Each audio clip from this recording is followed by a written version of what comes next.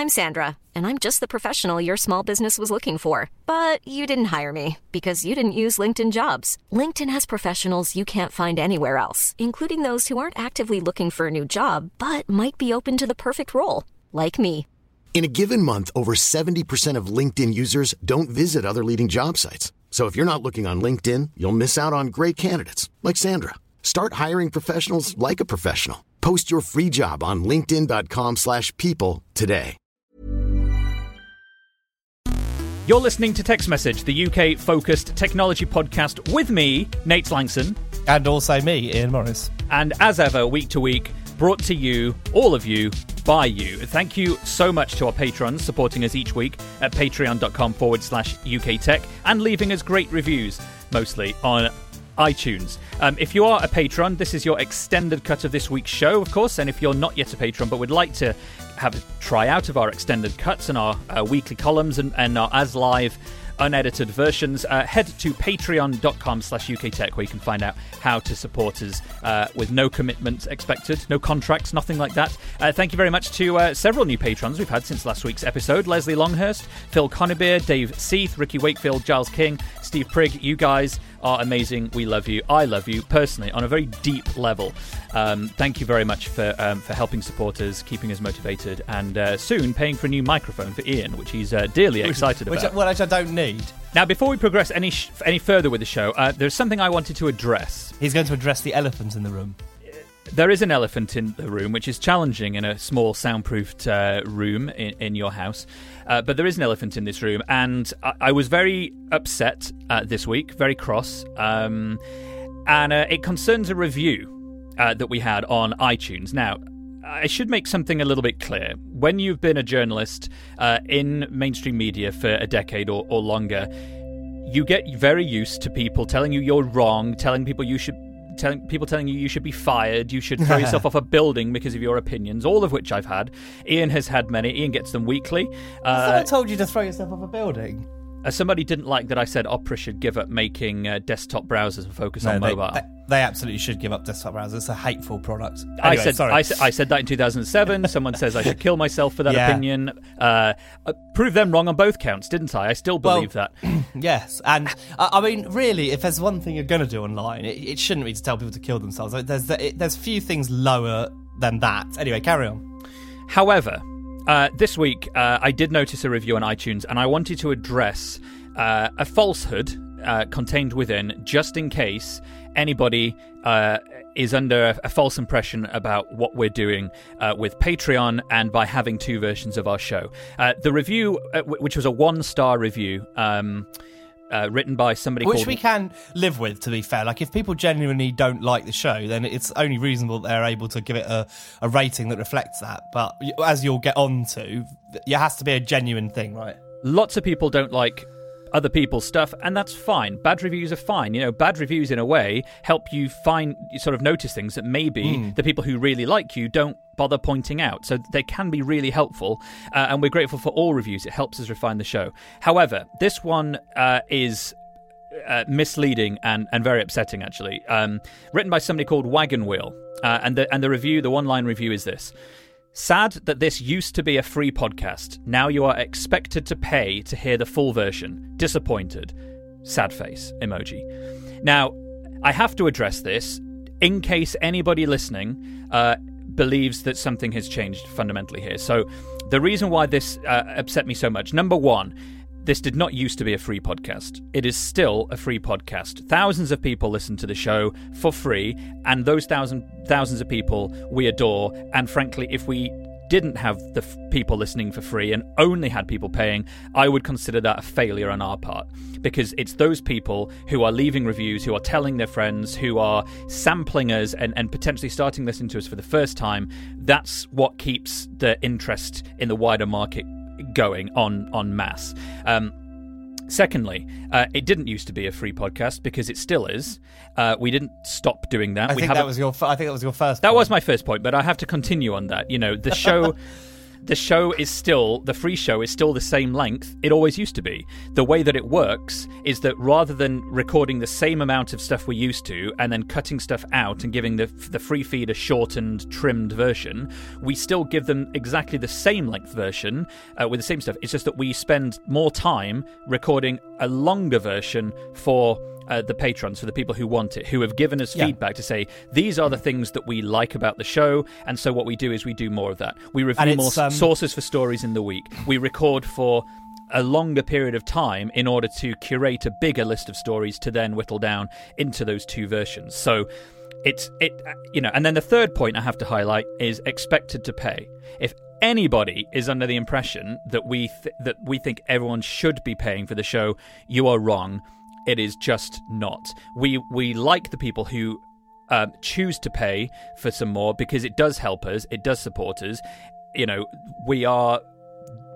There has to come a point where something ultimately it keeps ads out of the programme, right? It means that people don't have to sit through a tedious mention of a product they might or might not be interested in, but having it, because those adverts are bothersome and almost always get skipped, and that means you end up sort of maybe skipping part of the show. And adverts are we certainly had offers, didn't we? And for relatively good amounts of money, but it's not something either of us really want to do.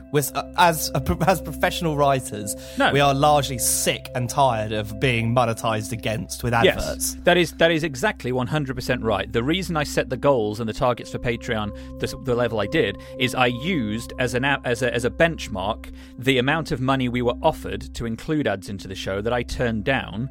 To say, right, well, that's how much money every month I'm turning away by not having ads. So that's how much I would like the Patreon to be able to do, which, by the way, you've hit. And that is now what the show makes. And that's why we still don't have ads. It's why we can afford to do a free version that involves editing two separate versions of the show every single week. It's 15 hours of my week every single week. And probably 2/3 of that is on a Sunday.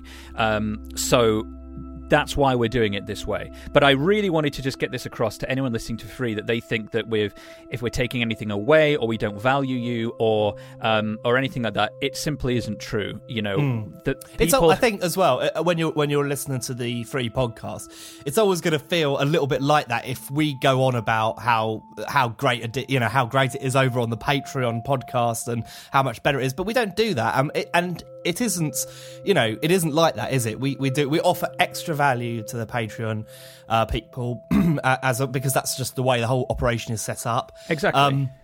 But really, ultimately, you're getting most of it for free on the Free podcast. It's a slightly different product, and like you said, we have no desire to stop a podcast that's popular and successful because ultimately, money pays our mortgages, but our egos are stoked by listener numbers. Yes, and they're the people that leave reviews and that tell their friends and say, "Hey, I've just discovered this new podcast you might." Yeah, like. And the people who we know, obviously we don't know who of our friends listen, or the people that know us, or professionals working in our industry who we deal with on a daily basis.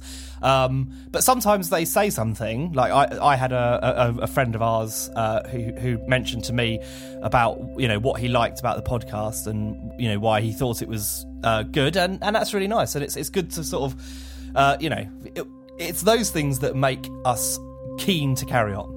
They're what energise us day to day, and the money is something that was designed to help keep the thing going and also to improve it, because like we said, our plan for the money wasn't just about obviously it's not largely me, it's Nate's project and he spends all his time on it, but we were also talking about going places and doing things, and that all has an expense attached to it, and we can't do that without at least someone being invested, and we'd rather it was owned by the listeners than It's true. What's it called? Wix.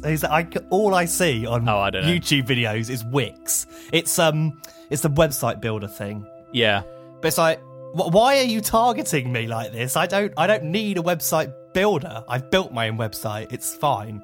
Yeah, and if you guys would rather do it that way, then the feedback, it's always open. The reason we do it this way is it means that the small number of people that would really like more of what we do, and behind the scenes stuff and unedited versions and all that kind of stuff, you guys support us, but it's supporting the free stuff as well. You know, it's everybody together. Everyone supports in their own way, and it means we can carry on doing it. And I don't mind admitting personally that another part of the reason is that, you know, we've been doing the show for 3 years. We're coming up to 100 episodes, and I needed to work out for myself, shall we carry on past episode 100?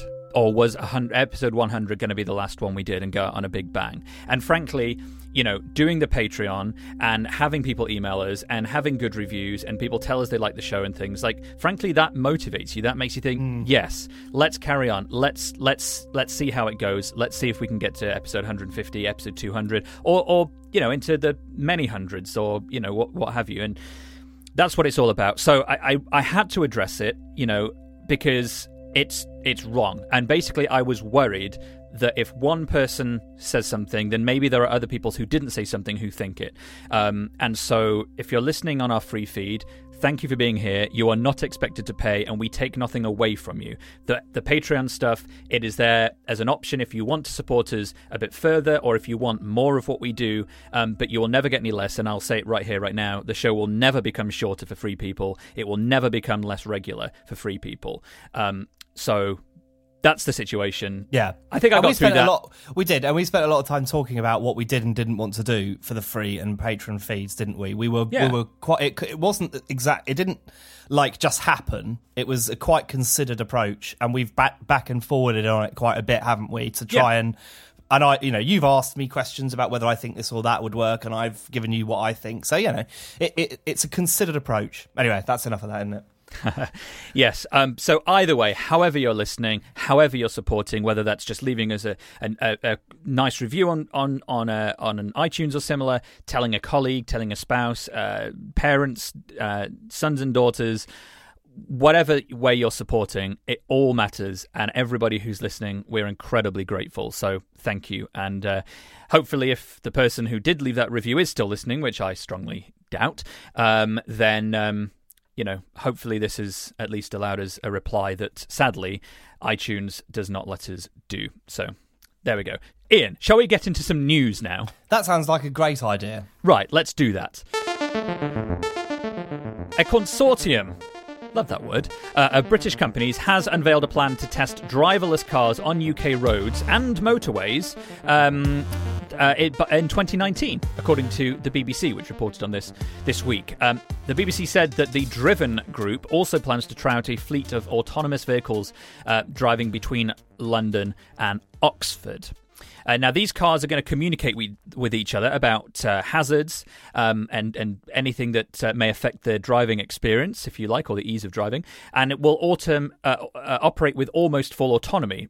It will have a human on board as well. And most of these trials do tend to still involve humans, just in case something goes wrong. And the reason this is particularly interesting is that tests of driverless vehicles in the UK have generally taken place very slowly, as in at slow speeds, and they've not been on public roads. They've been in private areas where the environment can be controlled. This is going to be on motorways, which are generally fast and have minimum speed limits. Now, the BBC said that this consortium Driven is led by a group called Oxbotica, which makes software for driverless vehicles, and it quoted founder Professor Paul Newman of the University of Oxford saying, "We're moving from the singleton autonomous vehicle to fleets of autonomous vehicles. And what's interesting is what data the vehicles share with one another, when and why."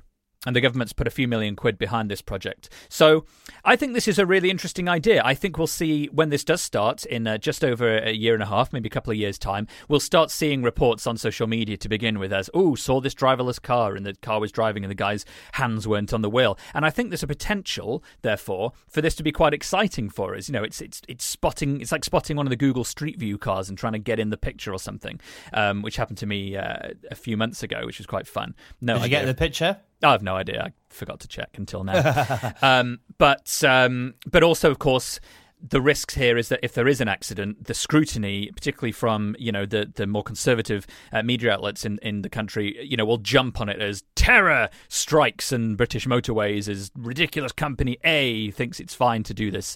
Blah blah blah blah blah. But I think it's a great step because we're a little bit behind in testing some of this stuff because a lot of the big companies doing this thing, these sorts of things are in the US. So I think there are some in Asia, of course, too. Ian, thoughts, my friend? Well, I mean, I I think one of the most exciting bits of things about the self-driving cars will be their ability to communicate with each other, because ultimately, if a car knows it's going to have to brake, then communicating that with the cars further down the road could mean you'd have much more like the goal would be to have like a train where the lead car pulls away and all of the subsequent cars pull away at the exact same speed, and that means you can clear a traffic light with a lot more precision and speed. Although I guess the long-term goal is to get rid of every kind of traffic management system entirely. When all cars are able to talk to one another, you'll be able to have no traffic lights, and crossings will just be managed by the cars talking to each other, which would be, amazing. But that's, maybe 100 years away. Perhaps, I don't know, maybe not 100 years. But I think by this time in 100 years, we'll definitely have got rid of humans driving cars. There will be no point. There'll be, hyperloops everywhere or something like that. We've largely got rid of them driving planes already.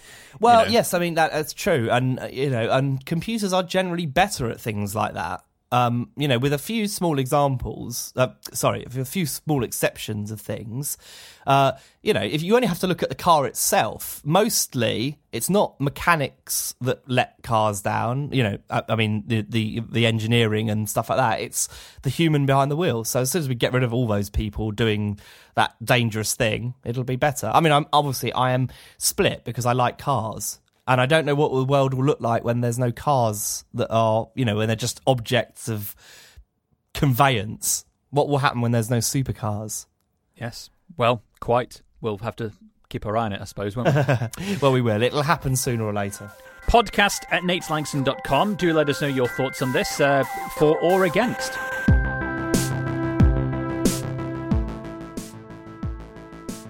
Now, there was an interesting write-up on Engadget this week, Ian.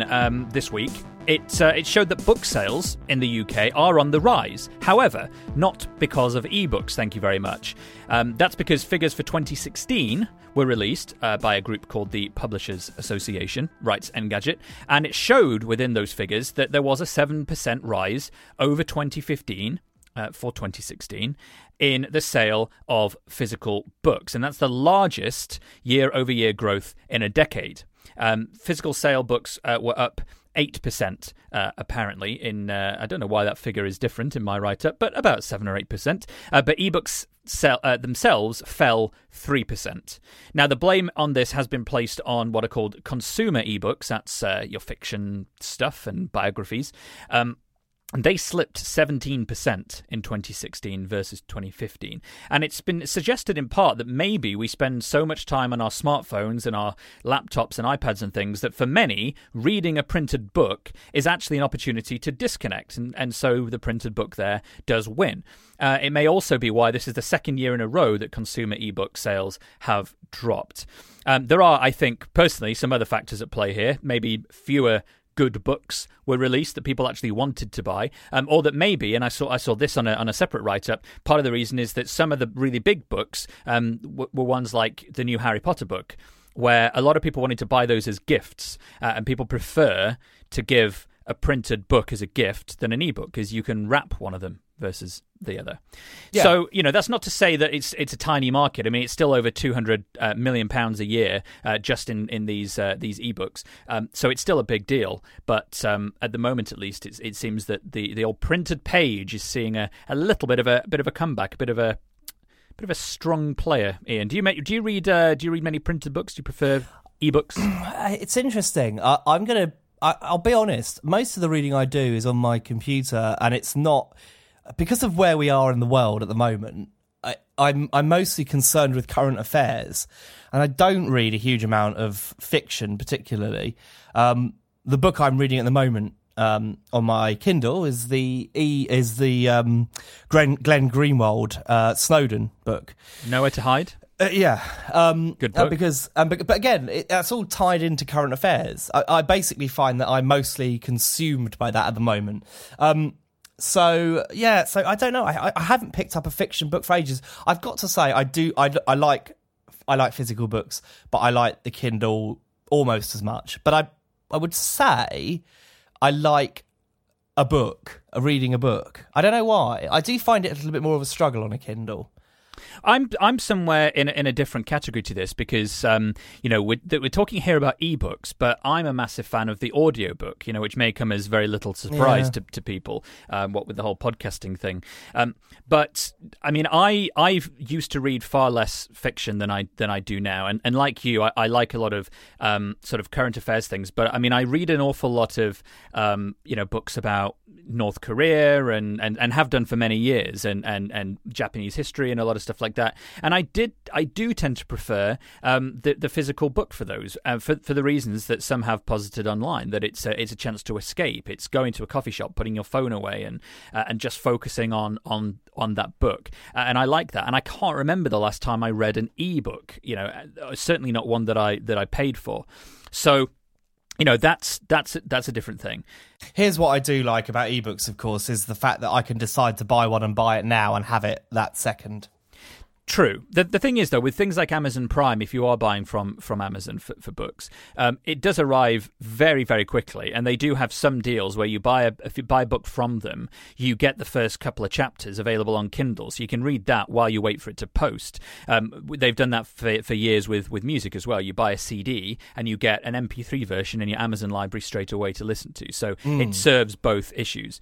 Well, let us know how you currently divide your time between ebooks or maybe audio books or printed books. Do you have a preference? Have your habits changed? That would be a really interesting thing to hear about if you used to read a lot of printed books but actually now you prefer ebooks, or vice versa. We'd love to hear some examples either on Twitter at TextMessagePod. You can tweet us your thoughts there, or email us directly, podcast@nateslangson.com. We'd love to hear some thoughts on this for next week's show.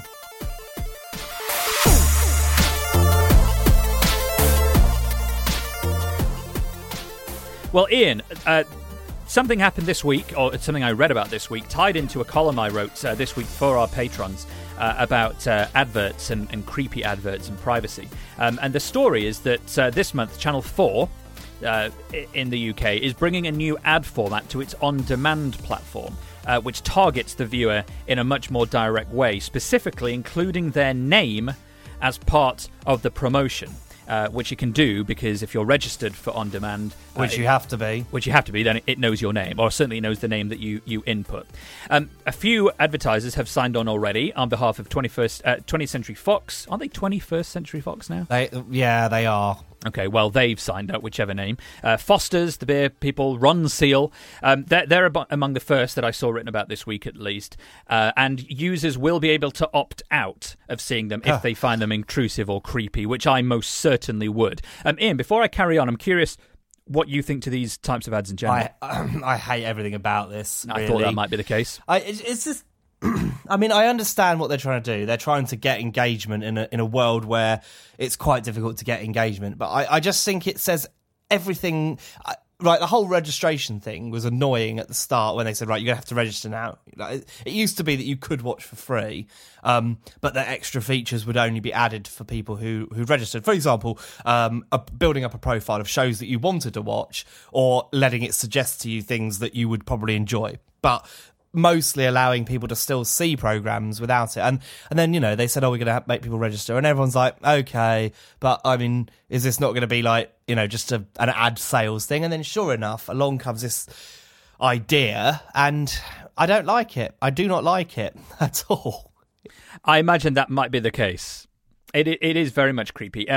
Now, I wrote about this in this week's column, which goes out to some of our patrons. I do a column once a week over there about something that's intrigued me or this week disturbed me in the news. And part of this was because there were two occasions. One where I saw a hyper-personalised ad from a company called Trainline.com, where I'd looked up some train times, didn't buy the tickets because I was just looking at the information. And then the next day, on a completely unrelated website, when I was reading the news, an ad popped up suggesting I complete the journey to the town in question that I was going to, and I just found that to be incredibly creepy. And then on Instagram, which I don't use very often, but I do check in once a week, I'd left a comment on somebody's picture. They were in a town that is very, very close to where I'm getting married in October, and I left a comment along those lines about my wedding. And I'm 99% convinced that I only started seeing ads about wedding paraphernalia after I posted that comment on several occasions, whereas I Quite never likely. noticed them before. And I thought both of these things, I don't know, they creeped me out. They made me feel bad towards Trainline because I was like, no, naughty. That does not make me feel good. It makes me feel bad about the brand. So I wrote that in the column. And this example that Channel 4 is doing is, again, another example there. And I know this is where ads are going. You know, personalization is key. Maybe this has great conversion rates. Maybe that's why everyone wants to do it, because it catches your eye, and that's good for advertisers. But I do think that people are so aware of it now that there will be a pushback. So I'm curious, obviously, about other people's views on this. But it's going to start this month, I believe. If anyone's seen one of these already, I haven't personally seen one because I don't use Channel 4's service. But if you have seen one and you've had one of these ads, I would love to hear about that and how that made you feel. Wouldn't you, Ian? Yeah, I would. And I mean, we see this. You can always tell when something's a bad idea, can't you? When it crops up in fiction as kind of like, oh, watch out, guys. This could happen one day. And I remember, I think, is it Minority Report or iRobot or something? And there are Report. Yeah, and there are personalised ads, aren't there, on the street? And you see it a lot in science fiction. And you know, it's just alarming, really. And it means that they've got access to something about you. I mean, it may only be your name this time, but you know, once they've done that, then they'll be like, oh, what else can we use? And it's a creep, isn't it? And it'll become from name, it'll be to gender, and then it'll be, you know, that's something you bought recently. Oh, we saw you bought our competitor's product. I bet you're not happy with it. Why don't you buy our product? Yeah, which is always silly when you're followed around to being advertised things that you've just bought, which happened a lot when we bought our house. Not that we're being shown new houses, but coffee tables constantly. I could not get away from coffee tables. Like there was no box to say, I've already bought one. Sod off. Yeah. Which would have been a lovely option. And I got, you know, when I look for something, I will almost certainly see adverts constantly for it. But a lot of the time, I might be doing some research, so it might not be a product I'm actually interested in.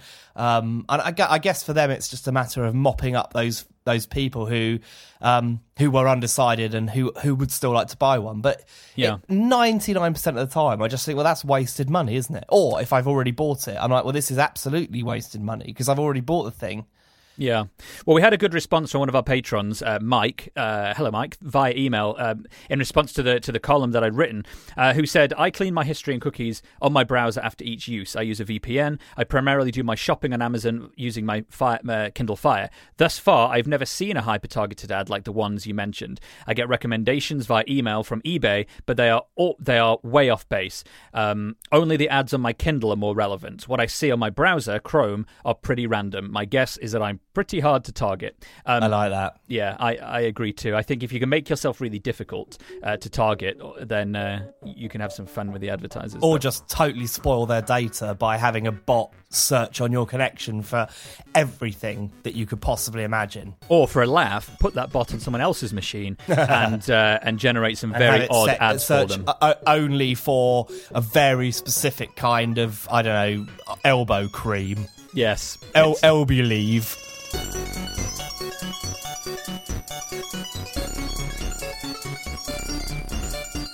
Ian, you were excited about something this week, the Galaxy S8, which was released relatively recently. You've been sent one. The S8, the Galaxy S8 even, is a much anticipated phone, I guess, isn't it? And I've managed to get my hands on one, which is good.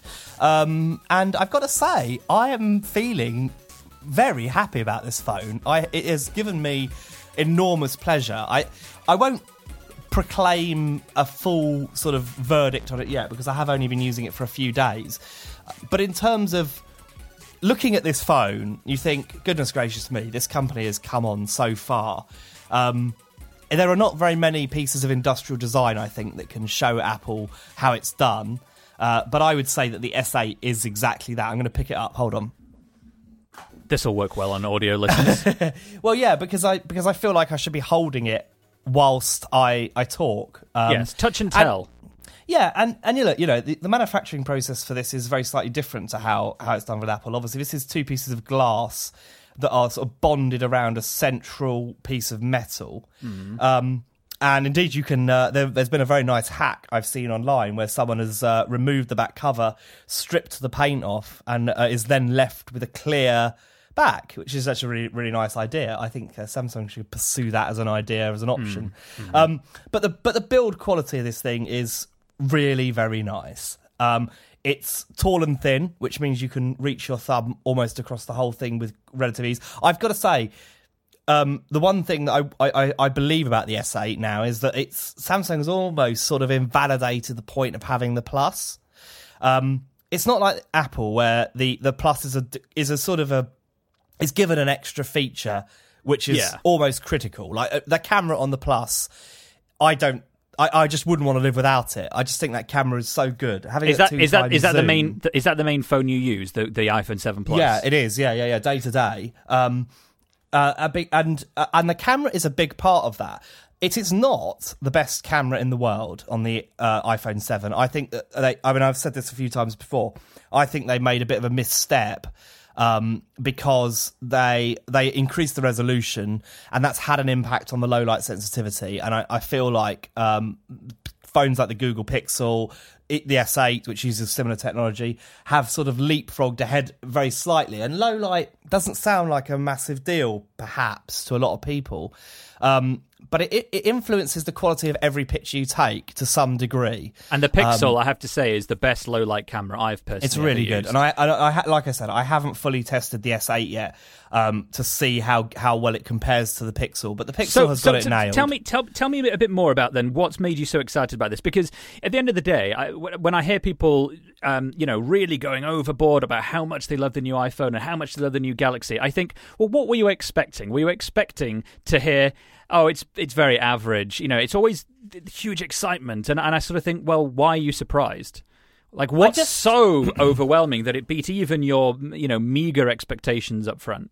Well, I wouldn't say it's about meager expectations particularly. I just feel like, I suppose I'm a little bit easier on these companies than maybe some people are. I understand that technology progresses at a certain rate, and that there comes a point in any product where it's a struggle to add new features. There's only so much you can do, and each iterative update is largely a few small tweaks. Which is why, if I was buying my own phone, I don't think I'd be too bothered about jumping, say. I would have wanted the iPhone 7, but I probably, I could have lived with I would definitely say I would never have upgraded to the Galaxy S7 over the S6. Because I have an S6 Edge and I love that phone. I think it's the perfect ratio of size, design and features. And it's still going strong now, and that's now 2 years old, right? So I for me, that phone was sort of like it was the phone where they changed it just enough, added all the right features, and it just works really well. So tell me another thing about the S8 then that makes it so spectacular. Well, in your limited testing so far. In my limited testing so far, I would say I'm finding the camera extremely nice. I'm really enjoying the camera. Would you swap it for an iPhone? The iPhone 7? That's a really good question. I don't know. I think probably more testing would be needed. Okay. I suspect it's better. My gut would say that it's probably a better performer. Again, there are some differences, like the way that Samsung processes images. I think you always get a more natural picture with the iPhone. And I like natural pictures. Like, that's my thing. I like a picture to not be too blown out in its color. Yes, I have to say, I've got a Pixel as well, and an iPhone 7 Plus, and they both have HDR modes, high dynamic range photography modes, which do create a better picture in many environments. I find the HDR mode on the iPhone is a little more subtle than the one that's on the Google Pixel. Like in the Pixel one, you can instantly tell it's HDR. On the iPhone one, you can tell it's different and it looks clear, but it might not be super immediate that it's had some processing applied to it. The HDR, I think, it needs to be something that just lifts a few details from areas that would be normally overexposed. Yeah. And that's enough to really cheer up a photo. And actually, you're right. I recently had cause to look at what the iPhone was doing with HDR photos, and actually it's really good. Like, it really makes a huge difference. Tell me something. I want to know something. Well, I was taking some pictures outside. No, I had a specific thing in mind to tell me. Go ahead. Oh, right. Sorry, I thought you were going to just ask me about what it was I'd seen that had made me think, oh, that's really good. No. Go ahead. Well, go on. Ask me the question. All right, it's not about cameras. Oh. Yeah. What is it about? here's what it's about. I'm curious as to whether, if a listener is listening, which most listeners are by nature, if they have let's say they've got an S7 and they've got an iPhone, or they've got not a iPhone 7, an iPhone 6 or a 6S. Yeah. Based on what you've used of this S8 so far, would you say it is worth an upgrade to this? Oh, right. So to switch from an older iPhone to a newer Galaxy, or the previous Samsung? Let's say the 6 or the 7, but probably more the 7 to this one. Would you? Let's say they're being offered an upgrade, but it involves tying into a new contract. Oh well, yeah. I mean, all upgrades involve being tied into a new contract. I would apply my usual logic. I would say don't ever break a contract, or get tied up in trying to sell a phone, and it's all nonsense, right? So yes, the phone is physically the nicest phone they've ever made. It's beautifully made. I like the new ratio. It's great. The screen is superb. But no, I don't ever think people should be rushing to upgrade. I think you've got to be clever with your money. Like, if you're a millionaire, fine, do what you want. But I'll bet you money, no millionaire has got that way by being stupid with cash. No. So wait. There's never a reason to really. And we see all of these new phones, don't we? Right? And I'm always thrilled to get my hands on a new phone. And there's always bits and pieces about it that I really like. So I think Samsung's nailed a load of stuff. For example, the look of it now. It has non-physical buttons, and the top bar, as with a lot of Androids for some time now, is now transparent, so that you see the background through the thing. It gives this phone it's slick. It's really slick, and it's slick in a way that I don't think Apple's quite got yet. And a lot of the rumours we're seeing around the iPhone 8 suggest that it's things like this, giving it a sort of contiguous look.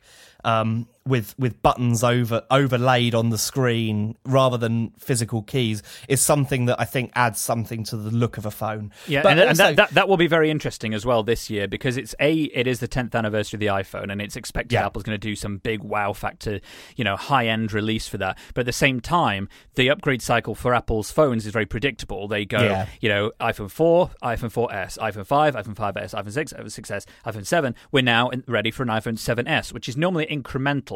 Often software-based updates, modest updates to technology, not groundbreaking overhauls of industrial design, which is what maybe the anniversary edition will be instead. But it does mean that the challenge will be on Apple to create something that can compete with this, if that's the way that consumer sentiment is pointing in terms of being a desirable thing.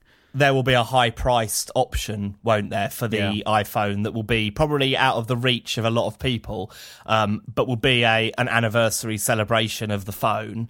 And I mean, again, it just comes back to what's physically possible. That we cannot leapfrog physics, can we? And a lot of them are really struggling at the moment to get this hidden fingerprint scanner tech working, where you embed it beneath the screen. And it's obviously not working en masse, which is a problem, which is what Samsung wanted to do. They have placed it at the back. It is a pain in the bottom. And I have to say that I didn't think I was going to be put off by its location. But in fact, I have been. It's incredibly inconvenient.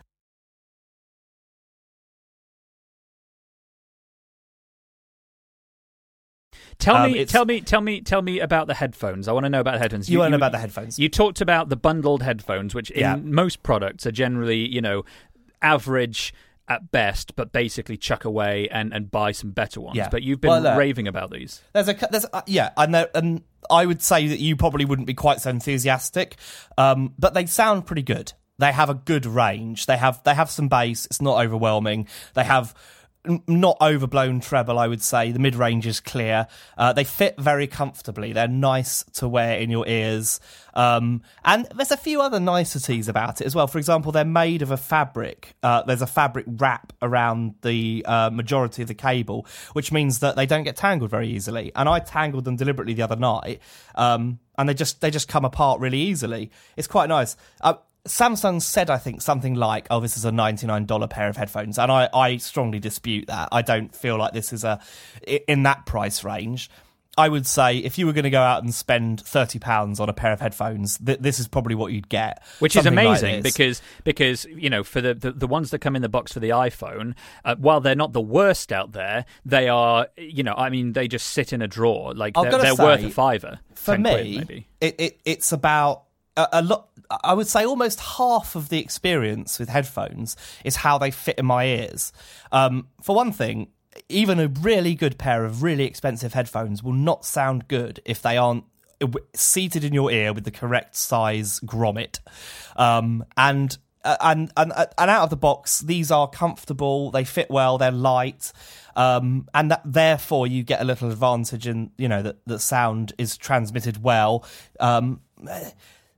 You know, they're fundamentally included headphones. They're never going to be as good as a pair that you buy yourself. But for the people who almost certainly do what they do, which is get the phone, take the headphones out of the box, use the headphones until they break, they're a great pair of headphones. Now, it reminds me... They don't have Samsung written on them, which means they'll have a tiny amount more street cred as well.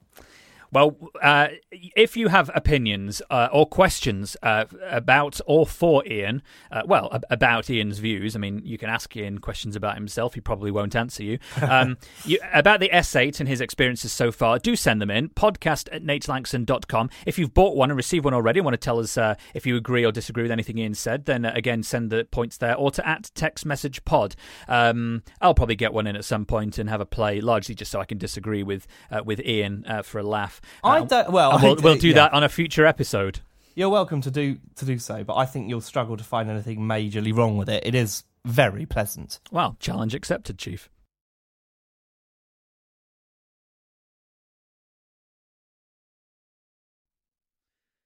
One very little quick news story I just wanted to chuck in here because it's so close to my heart. I saw this on the BBC. Apparently, an overuse of mobile phones by parents disrupts family life. This is according to a survey of secondary school pupils, as I said, as reported by the BBC. Now, about 2,000 11 to 18-year-olds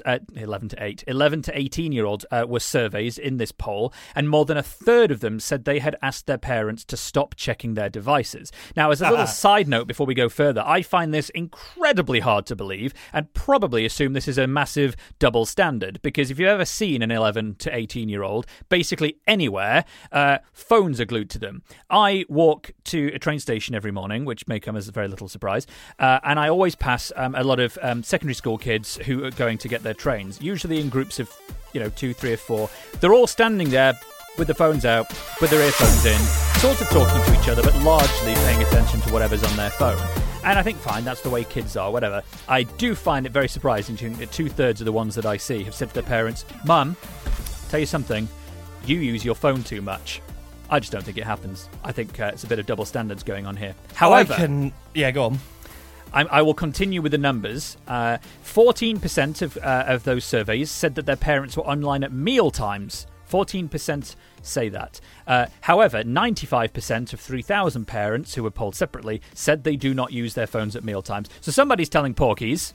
I suspect it's the parents because they're embarrassed to admit that they use their phone through dinner instead of talking to their children. I don't know if that's true or not, but that's what I'd do. If I was polled, I'd probably lie. And what else do we have here? 82% of kids polled felt that meal times should be device free, which is more interesting. That I think that almost 20% thinks it's fine to use their phone at meal times.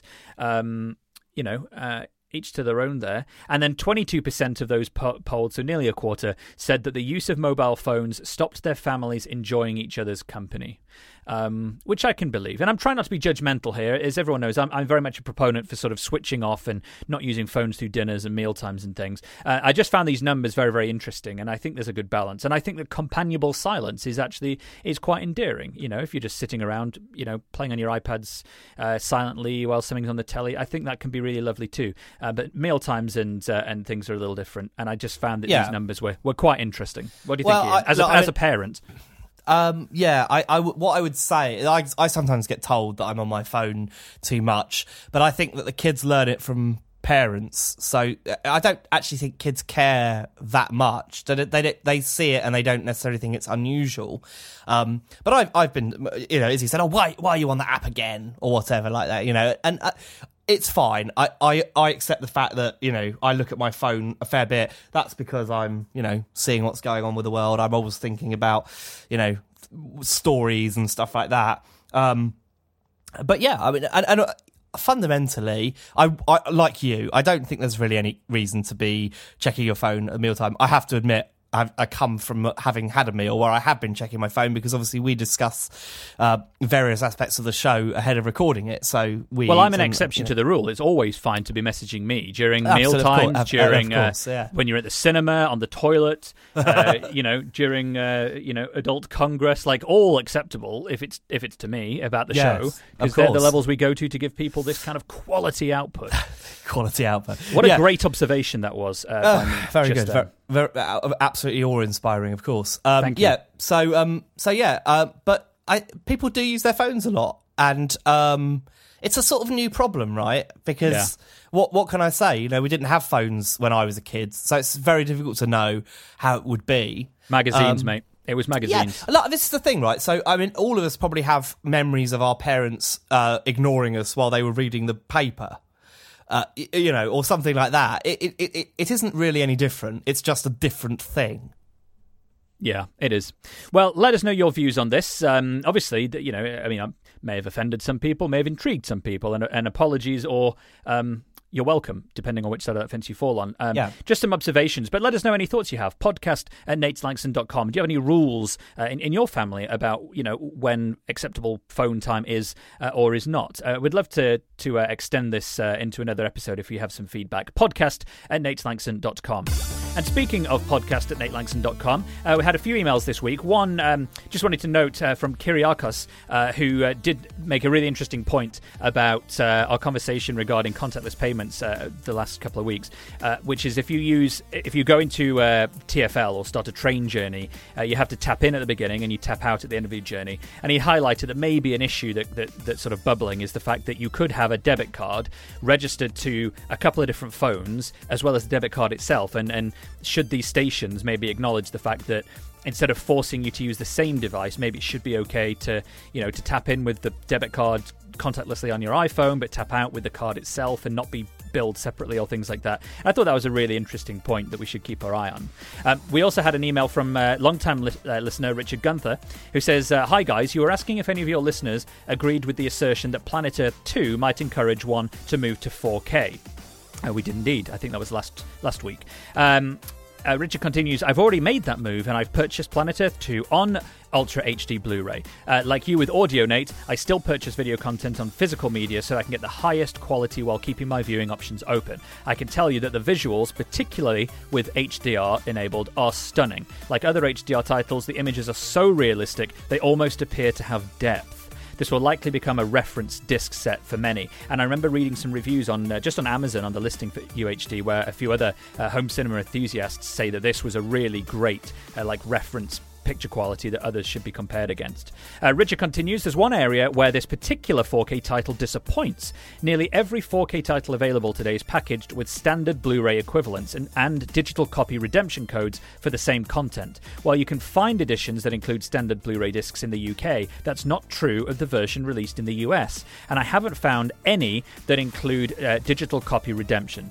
So this looks great on my 4K TV, but I won't be able to watch this on anything else. So much for keeping my options open. Now, thank you very much, Richard. I think some really interesting points there, and I always love feedback about stuff where there's a really big difference between how something is in Britain for us and another country. And this is a great example of where it seems we get a slightly better deal on the Blu-ray stuff here. And as a side note, Richard does a great podcast. He didn't mention this. This is just because I happen to know it. He does a great podcast called Entertainment 2.0 at thedigitalmediazone.com, which if you do like observations like this about home theatre, I would give it a shout. And anyone who emails in, I'll be happy to plug anything you make too, because we do love your emails so very much. So thank you, Kyriakos and Richard and Mike earlier in the show and everyone else who's got in touch this week. podcast@natelangson.com. We look forward to hearing more for next week's show. But meanwhile, I think it's time to check in with Tom Merritt and hear what's been going on over the last few days in the wider world of tech. Tom. Hey, thanks, Nate. This week we talked about Twitter's spam bot problem and whether they're doing enough to combat it. Talked about Twitter's desire to become a 24/7 video channel, too. We discussed whether Google is in fact finally the new Microsoft, which people have been saying for years. Kicked around the rumor that Apple might get into competition with payment services like Venmo. Parents, ask your kids. And why don't Android phones get OS updates for more than 2 years? Maybe blame the chip makers. All that and more at dailytechnewsshow.com. Back to you guys. Thanks, Tom. Actually, their discussions about Twitter's developments that he just mentioned, well worth hearing. I'm really curious about what Twitter's doing with video, and I think live, sort of 24/7 live video on Twitter is just so interesting. It's so far away from what they used to be, but at the same time, using Twitter alongside live TV feels like such a natural partnership. So do check that out, dailytechnewsshow.com. That's it, Ian. We're done. A little bit of a longer episode, thanks to our introductory explanation about the Patreon and free shows. So you've got a longer bit of us this week, regardless of whether you're supporting us on patreon.com or supporting us simply by listening and telling your friends and family and leaving us reviews. However you're listening, you're all part of the family, and Ian and I love you dearly. We sure do. We treat you all as equals.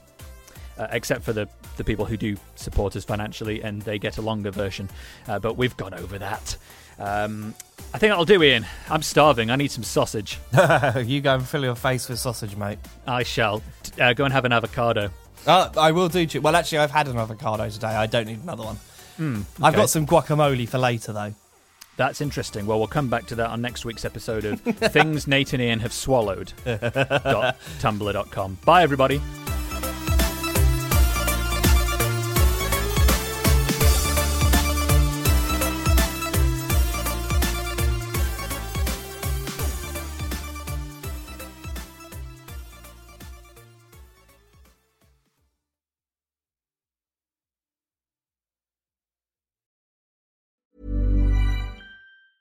Even when we're on a budget, we still deserve nice things. Quince is a place to scoop up stunning high-end goods for 50 to 80% less than similar brands. They have buttery soft cashmere sweaters starting at $50, luxurious Italian leather bags, and so much more. Plus, Quince only works with factories that use safe, ethical, and responsible manufacturing. Get the high-end goods you'll love without the high price tag with Quince. Go to quince.com/style for free shipping and 365-day returns.